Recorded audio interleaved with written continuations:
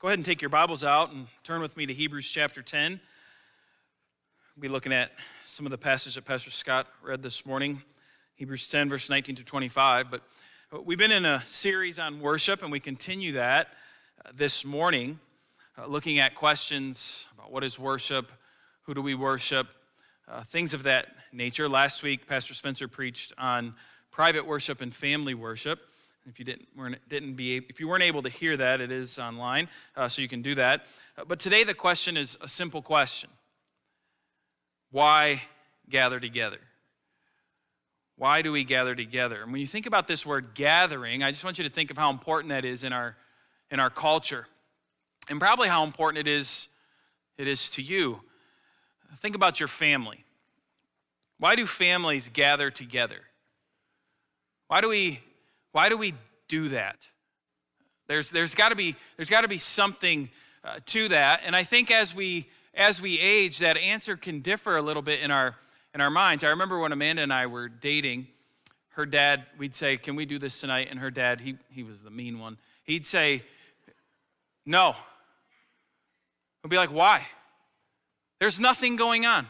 Why can't we do this?" And he used to say this phrase. It used to frustrate us to death. He'd say, "Just because I want everybody home." We're like, "What? You're not even going to be together. You're going to be in your room. You're going to be over here. They're going to be in the basement. We're not even together. What's the purpose here?" But as I've gotten older and have a family now with children who are gone a lot and all these things, I understand a little more of what that means, right? Just being in the same home together, there's something to that.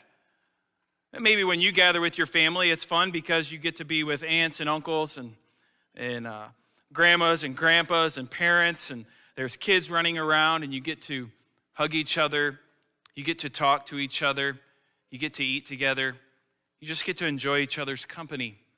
There's something to that, isn't there? But it just can't be done. Gathering just simply cannot be done, can it, with families by Zoom or over the phone? It's just not the same. Or why do communities gather? Why do communities find it so important to do a Christmas tree lighting downtown? Or why do we have a fair? Why do we have all these different things that give opportunity for the community at large to come and to gather together? It's because the community needs that, don't we? It's a good time to be with neighbors or with friends. A big place for gathering now is at schools and sporting events and different things. We enjoy that. It feels good to be a part of that. There's something to it. Even though the football team is awful, it's fun to at least go and watch. Why? Because you're together. You hear the band going. It's triumphant, and gathering together for the one cause together is special. Or teams. If you've ever been a part of a team, teams seem to find it important to gather together. It's not uncommon for the basketball team, football team, whatever it might be, to have a team dinner before the game. What's the purpose of that? They're not playing, they're not practicing. Why do we think it's so important for them to gather together before? Well, we would say it builds camaraderie. Helps them to become friends, it helps them to get closer together. It allows parents maybe even to be involved. And again, you're building this community and this support team as you gather together. And so our question this morning is, why is this gathering so important? Not even asking necessarily what do we do at the gathering, that's coming. But why is just gathering together here in this place an important thing to do? Now, I know that we have two types of people in this room. There are some of you, when I talk about gathering together with family, gathering together with community, getting together with team, or maybe it's a work party, when you hear these types of things, for you, you're like, yes, I can't wait for that. You love it. You love being together with people. You're one of those weird people. You love the Monroe County Fair. You just like walking around, all these people around. It just does something to you. You love parking 6 miles back, walking all the way in. You love that stuff. That's some of you this morning. You like going to the Lions game. You like going to these different sporting events or concerts. Why? Because there's something about just all those people together, and it really lifts you up. It gives you energy.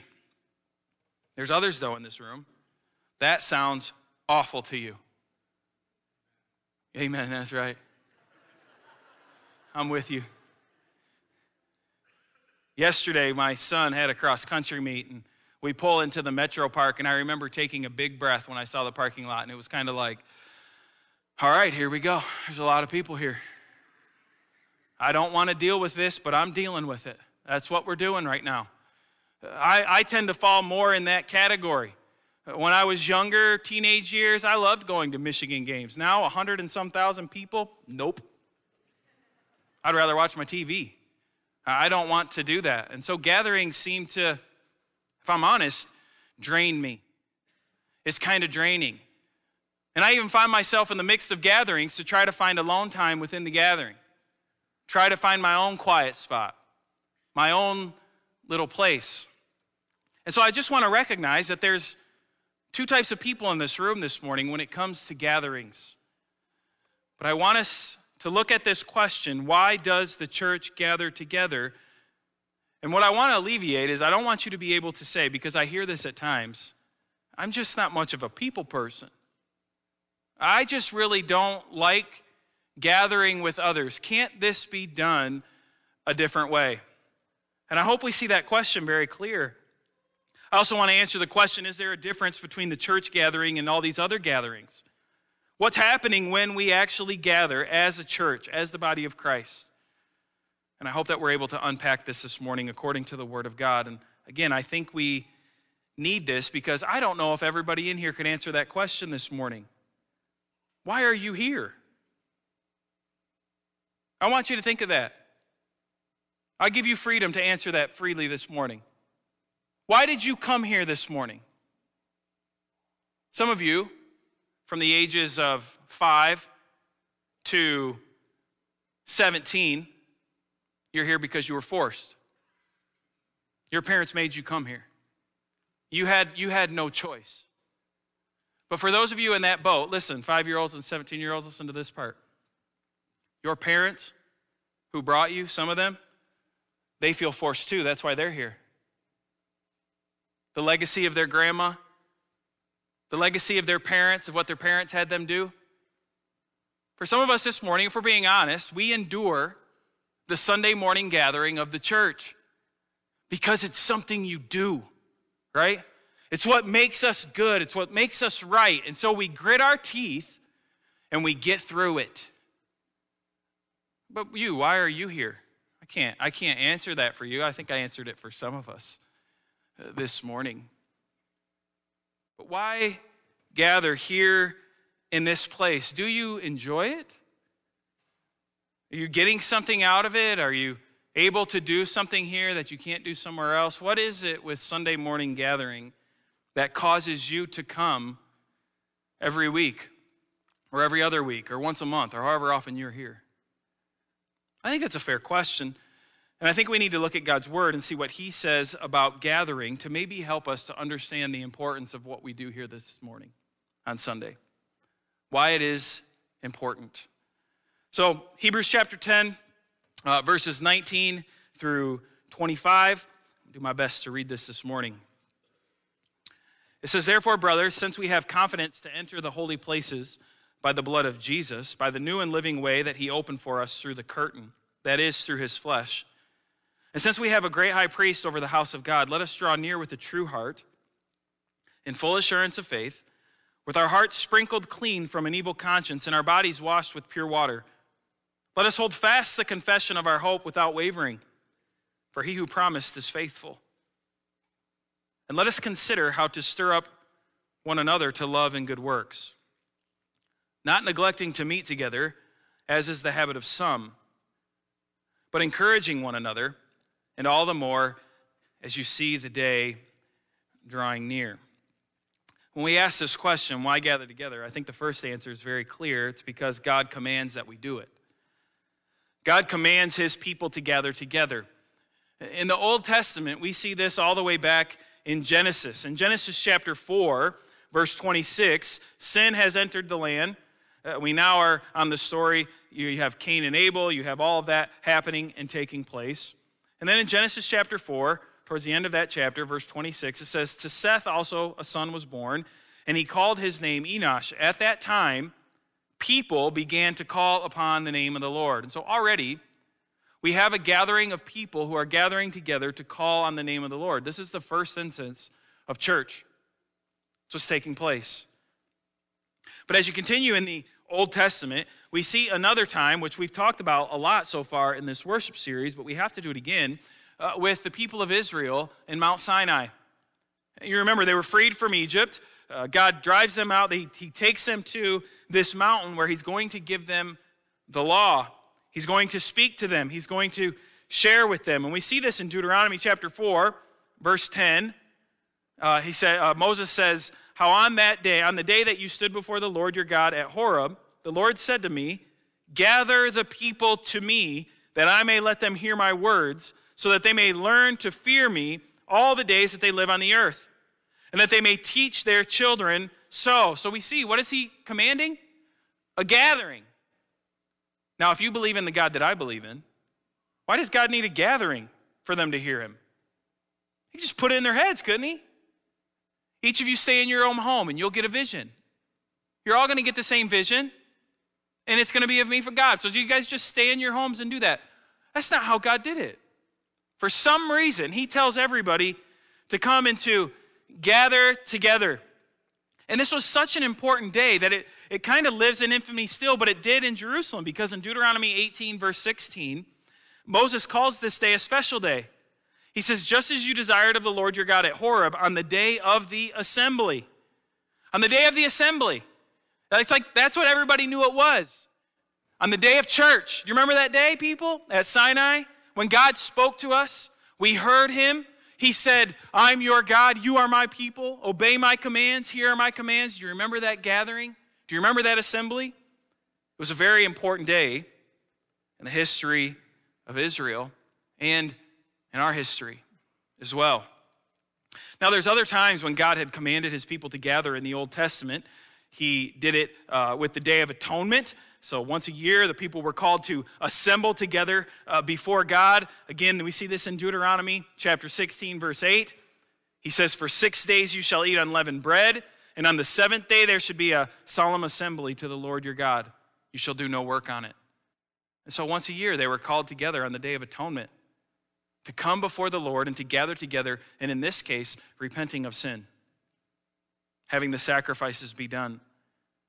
And so there are other times, there are solemn assemblies in Scripture we can see. There's festivals where they would assemble together. There were feasts where they were called to assemble together. There were certain holy occasions where the people of Israel were called to assemble together. Special devoted times to God.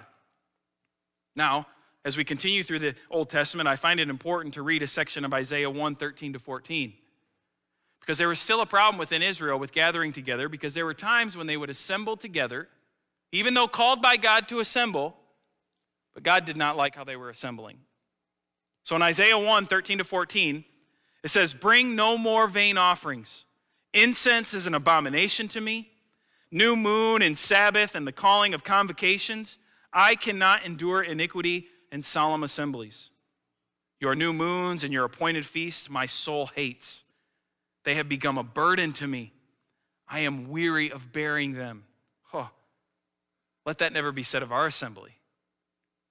Right? That's why we think this series is so important. Let that never be said of our assembly as we gather together to worship. Where God's like, you know what, I'm sick of you coming. I'm sick of you being here. I'm sick of the sacrifices. I'm sick of the incense. I'm sick of the songs. I'm sick of everything that you're doing, because you're not doing it how you should be doing it. And that's what was happening in Israel. As they were gathering, they were not gathering how they were called to gather and how they should gather. And so the gatherings were displeasing to the Lord. Well, as we get to the New Testament, we kind of see a change. We start to see a shift in gathering. Because when we get to the New Testament and we get to the work of Christ, and we see what Jesus has done, the perfect life that he lived, the death on the cross, the resurrection, his ascension, things started to change within the body of Christ. And we actually see Paul begin to argue pretty emphatically in Colossians, which I'll read, but also in Galatians, that there's no longer a need for the festivals, for the feasts, and for a lot of these assemblies that was called in the Old Testament, because Christ had come and fulfilled those things. Those were a shadow. Those were a picture of what was to come and what had been fulfilled in Christ. And so Paul, like in Colossians chapter 2, verse 16 to 17, he says, Therefore, let no one pass judgment on you in questions of food and drink, or with regard to a festival, or a new moon, or a Sabbath. These are a shadow of the things to come, but the substance belongs to Christ. So he's talking to Gentiles. You remember in Galatians, he's talking to Gentiles, and these Jews were coming in, and they were telling the Gentile Christians, if you really want to be a Christian, you need to be circumcised. If you really want to be a Christian, you need to observe these holidays and these things that the Jews were told to do. And what does Paul say in Galatians? Absolutely not. No. Christ has filled them all. It is complete. We rest in him. Those were a shadow, as it says there in Colossians. Those were a shadow of the things to come, and Christ has come. And so no longer do we have to do that. We don't have to celebrate these different Sabbaths. We don't celebrate anymore the Day of Atonement. Why? Well, it's because of what we read in Hebrews chapter 10. Christ died once for all for sins. So we don't gather together every year, once a year as a church family and say, God, please accept this sacrifice today on our behalf for our sins. We don't have to do that anymore. Christ has done that for us once, completely, forever. So we don't have to observe these things anymore. Yet, we still see in the New Testament the believers of Christ gathering together. We still see some sort of practice and a command to meet together. We see that there in Hebrews chapter 10, verse 25. Not neglecting to meet together, as is the habit of some. And so it was already said, it seems, it was already commanded to gather together because the writer of Hebrews feels the need to discipline some of the people in the church, saying, you're not meeting together like you're supposed to do. You know this. You know that we gather together. And they're not doing that. And so the writer says, we have to deal with this. Throughout the book of Acts, we see the church gathering to hear the word of God. That's what they do. They gather to hear the word of God. They gather to partake in the Lord's Supper and baptism, and they sing together. We see this all over in Acts. In Acts chapter 5, verse 12 is one of those places. It says, now many signs and wonders were regularly done among the people by the hands of the apostles, and they were all together in Solomon's portico. The church gathering together in a place that they could do it that was big enough for all of them so that they could hear teaching and so that they could see the works of the Lord being done. And so in the New Testament, the gathering of the people, while done a little different than the Old Testament, there still is this importance of the gathering of the people of God. And when the church gathers together, it is a very different gathering than the gatherings that I talked about at the beginning of the service. It's different than when your family gathers. It's different than when the community gathers. There's something special taking place when the church gathers. And it's because as we gather as a church, we gather together as God's chosen people, God's called people, God's loved people. In fact, the Greek word for church, ecclesia, it means the gathered, the assembled. That's what church means, the gathered people. Maybe you've heard it said before, this building isn't the church. What's the church? We are the church. Let me take that a little farther. We are the church when we're gathered. When we're gathered together is when we are the church family, right? Worshiping God together. That's what comes from this word, this Greek word. And so when we gather together each week, and we gather here in this room, this is where we do it.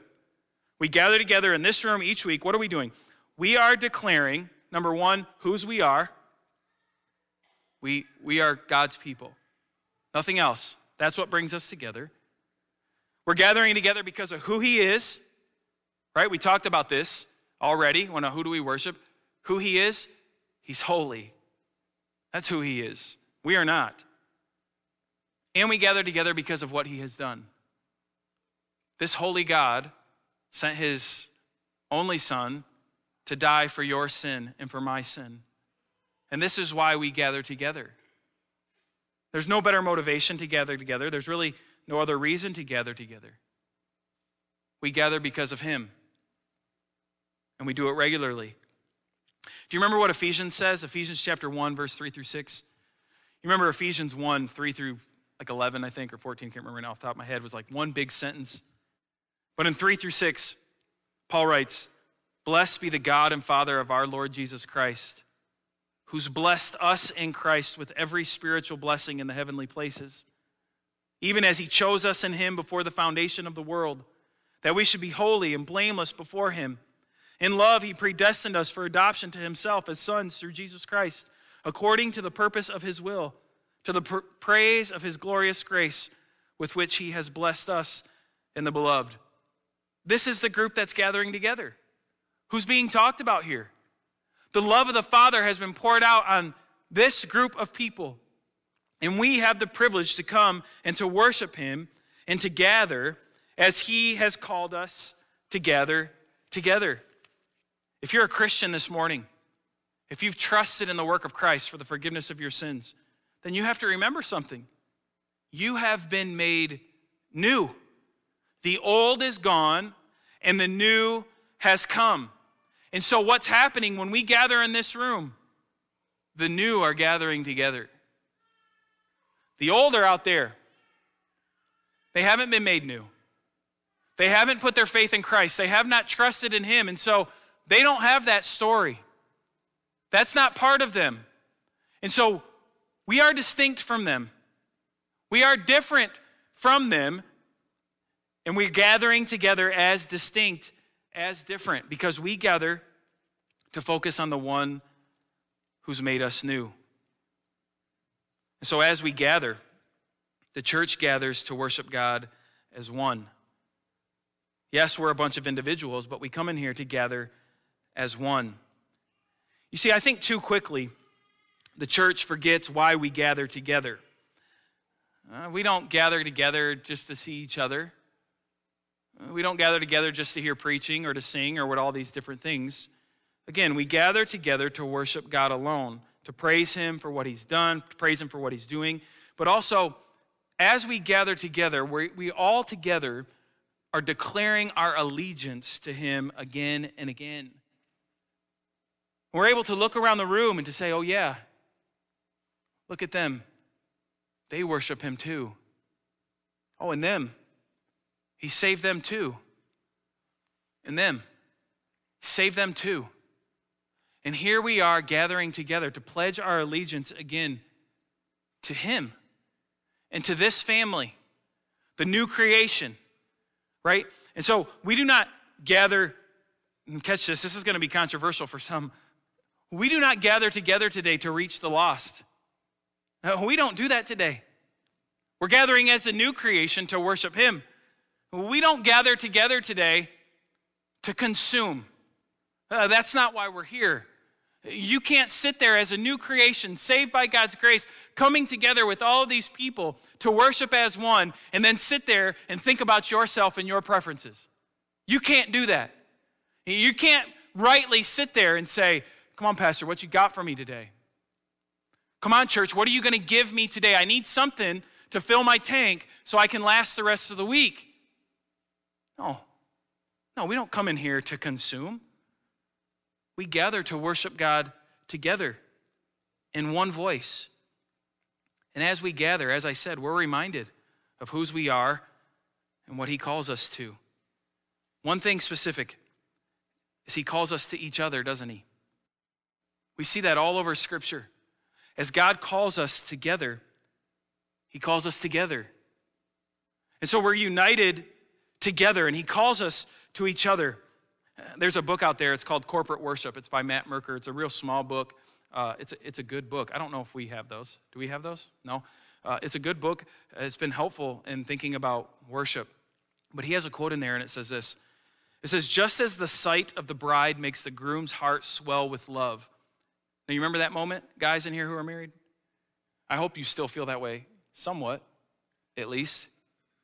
I remember that moment. I was standing right there. And those doors opened, and here she comes, right? And you get all excited. Your heart flutters, and you're thinking, don't cry because you look like a wuss. But you do. So just as the sight of the bride makes the groom's heart swell with love, church members should overflow with affection for one another when they behold the assembly. This is the people whom Jesus bought with his own blood. This is the people who have committed to care for me, to put up with my faults, and to point me to Christ again and again. See, as we gather in this room and we see each other, I'm reminded of your hurts. I'm reminded of the difficult things that you go through in your life.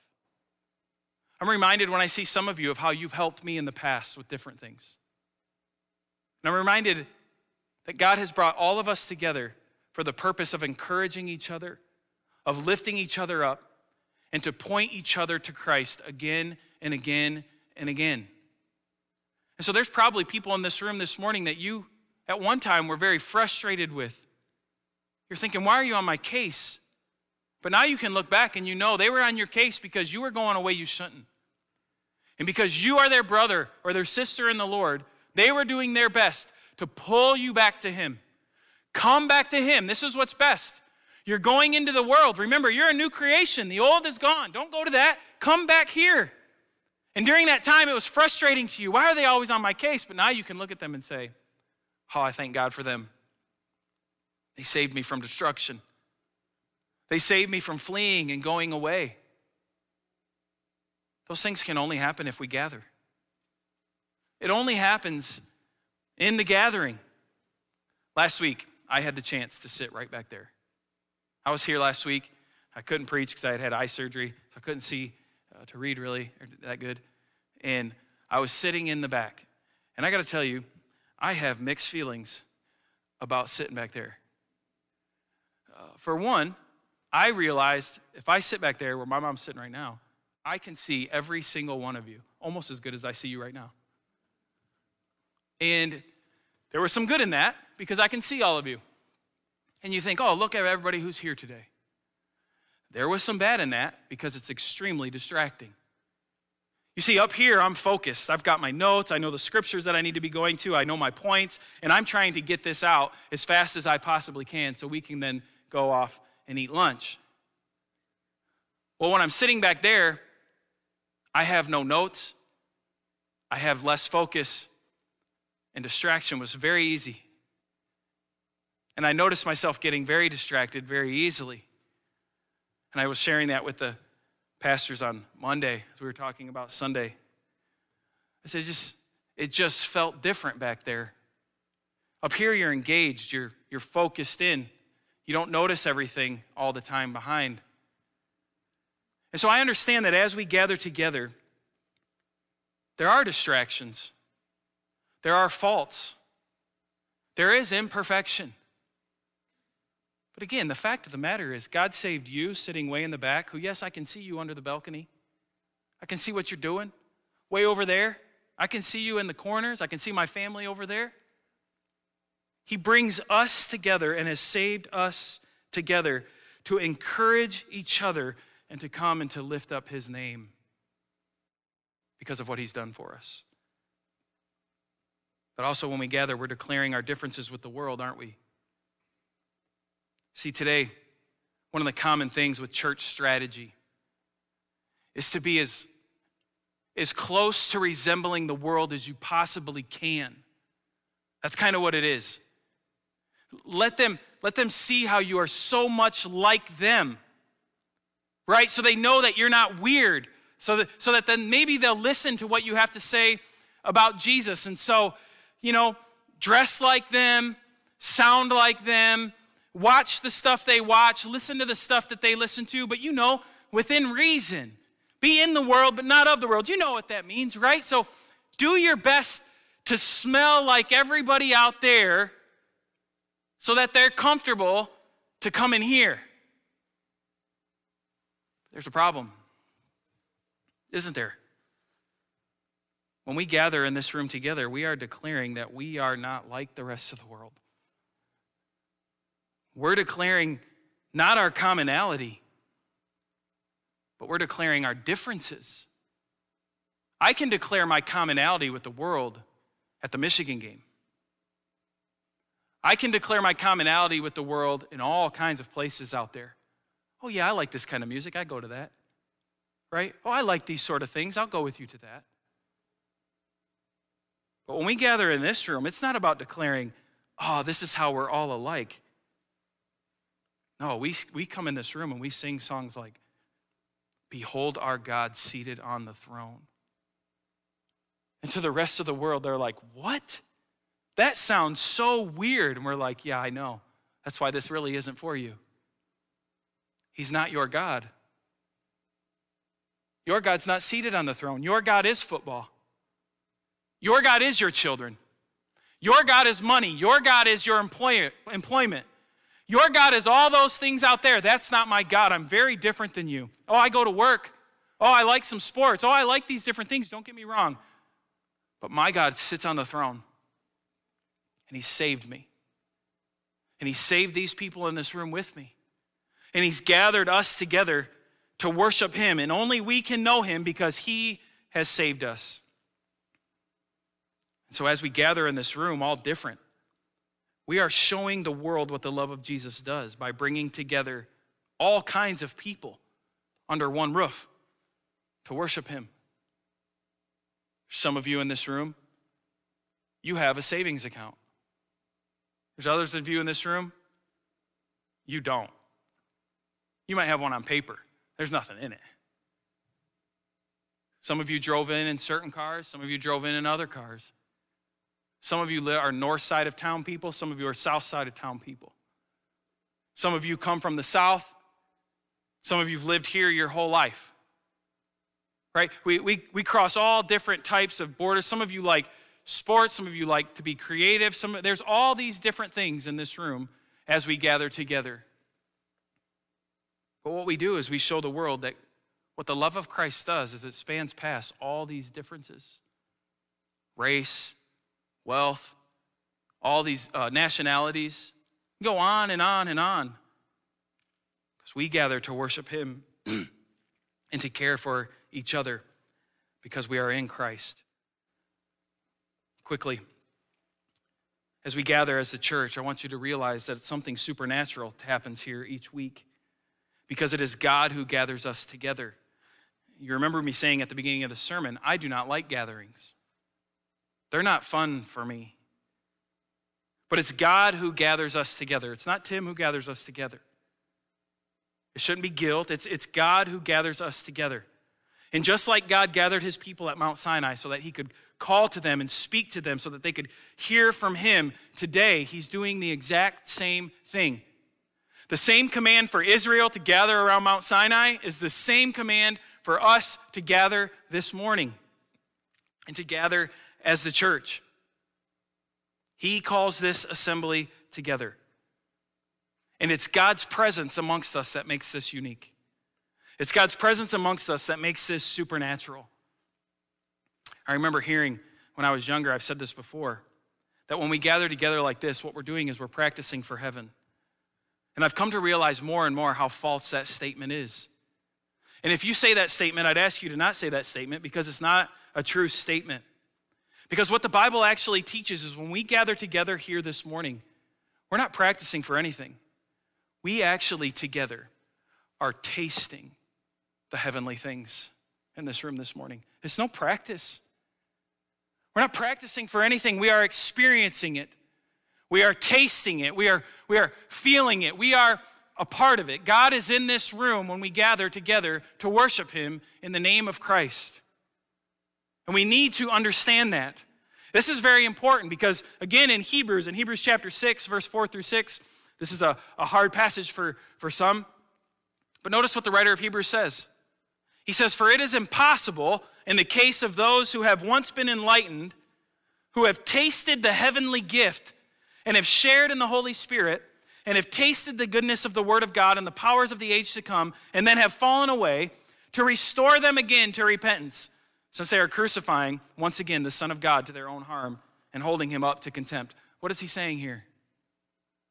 He's saying, listen, there are those who've been a part of your gathering. They've tasted it. Oh, they've tasted that worship. They've tasted that heavenly experience. But they've chose to go away. They chose to leave. They chose to abandon. And the writer here is talking about how difficult it'll be to ever bring them back. But what happened? He doesn't say, well, they had practiced up. No. He says they have tasted it, the heavenly things. That's what's happening this morning as we gather. Each week, we get to taste heaven according to God's standards and according to God's ways. It's his design for worship that works. It's his design for worship that we should follow because he's the one who's to be orchestrating it. He's the one to be planning it. And I got to tell you, it is so freeing to know that it's not human innovation that drives faithful worship to God, but instead it's doing what God has ordained that drives it. And so, when we partake of that Lord's Supper, that's what God has ordained for us to do as we worship. We are tasting the heavenly things. When we get to witness a baptism, we are tasting the heavenly things that God has given us and that he works through and how he speaks to us. When you hear the word of God preached and it's done faithfully and true according to Scripture, whether the guy is monotone or whether the guy is extremely exciting, you have tasted of the heavenly things.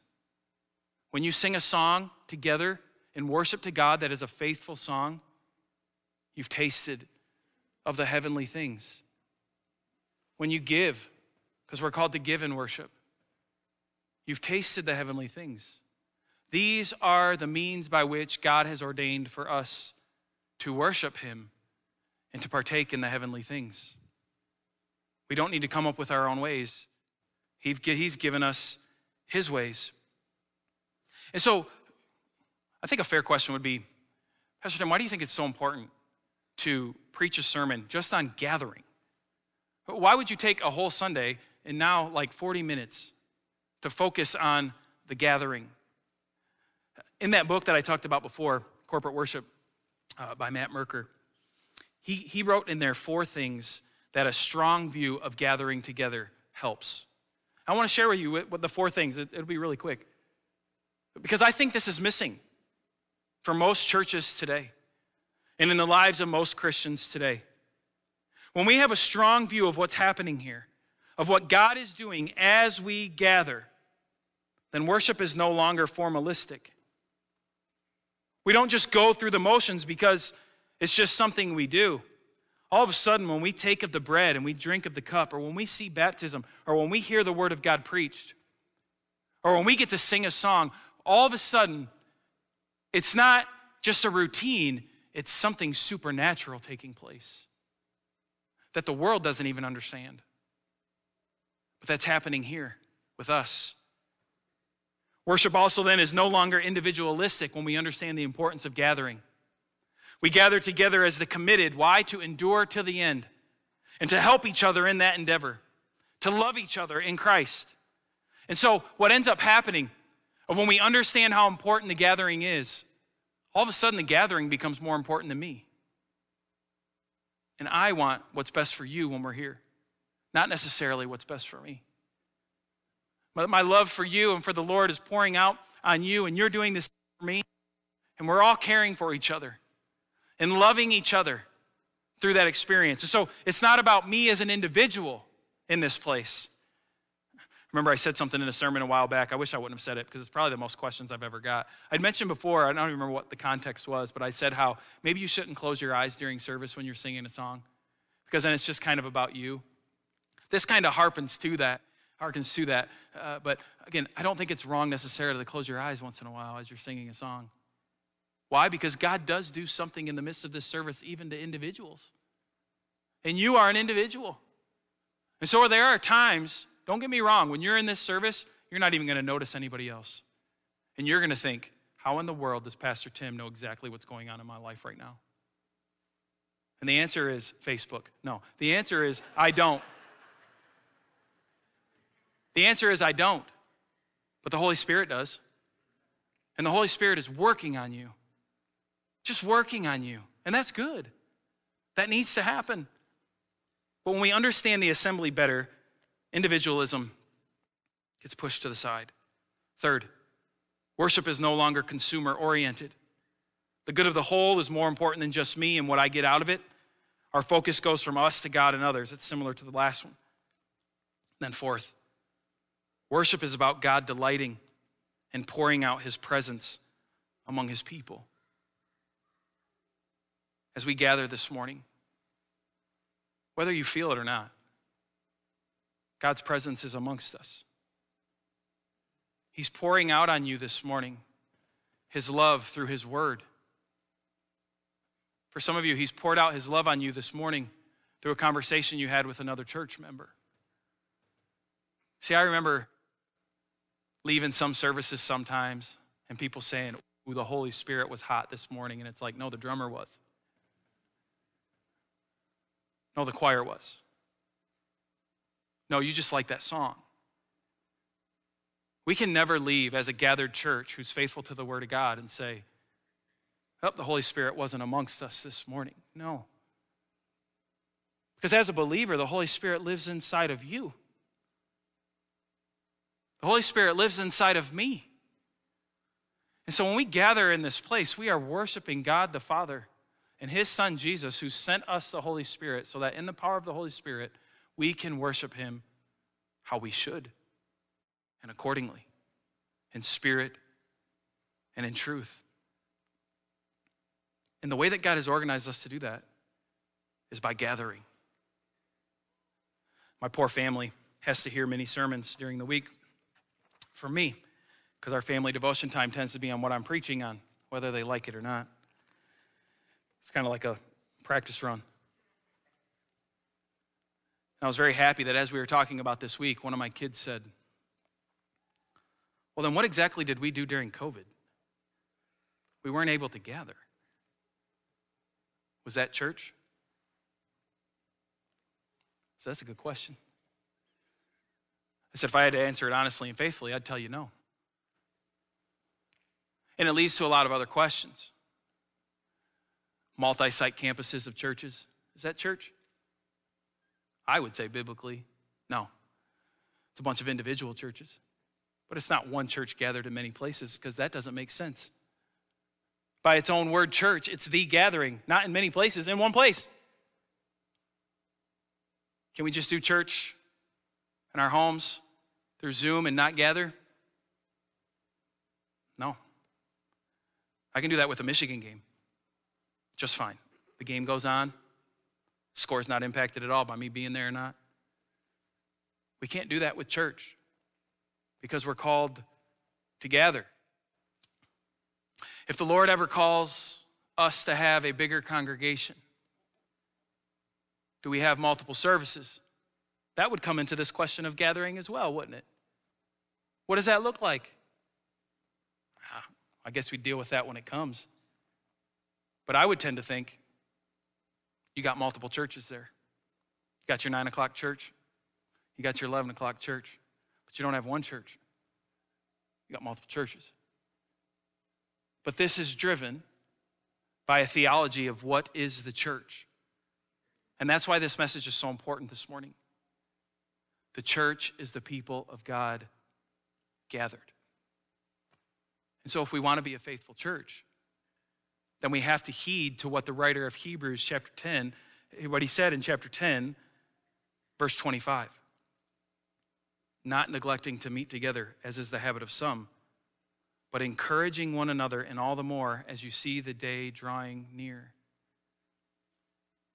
I think it's very important for us as a church family to be here.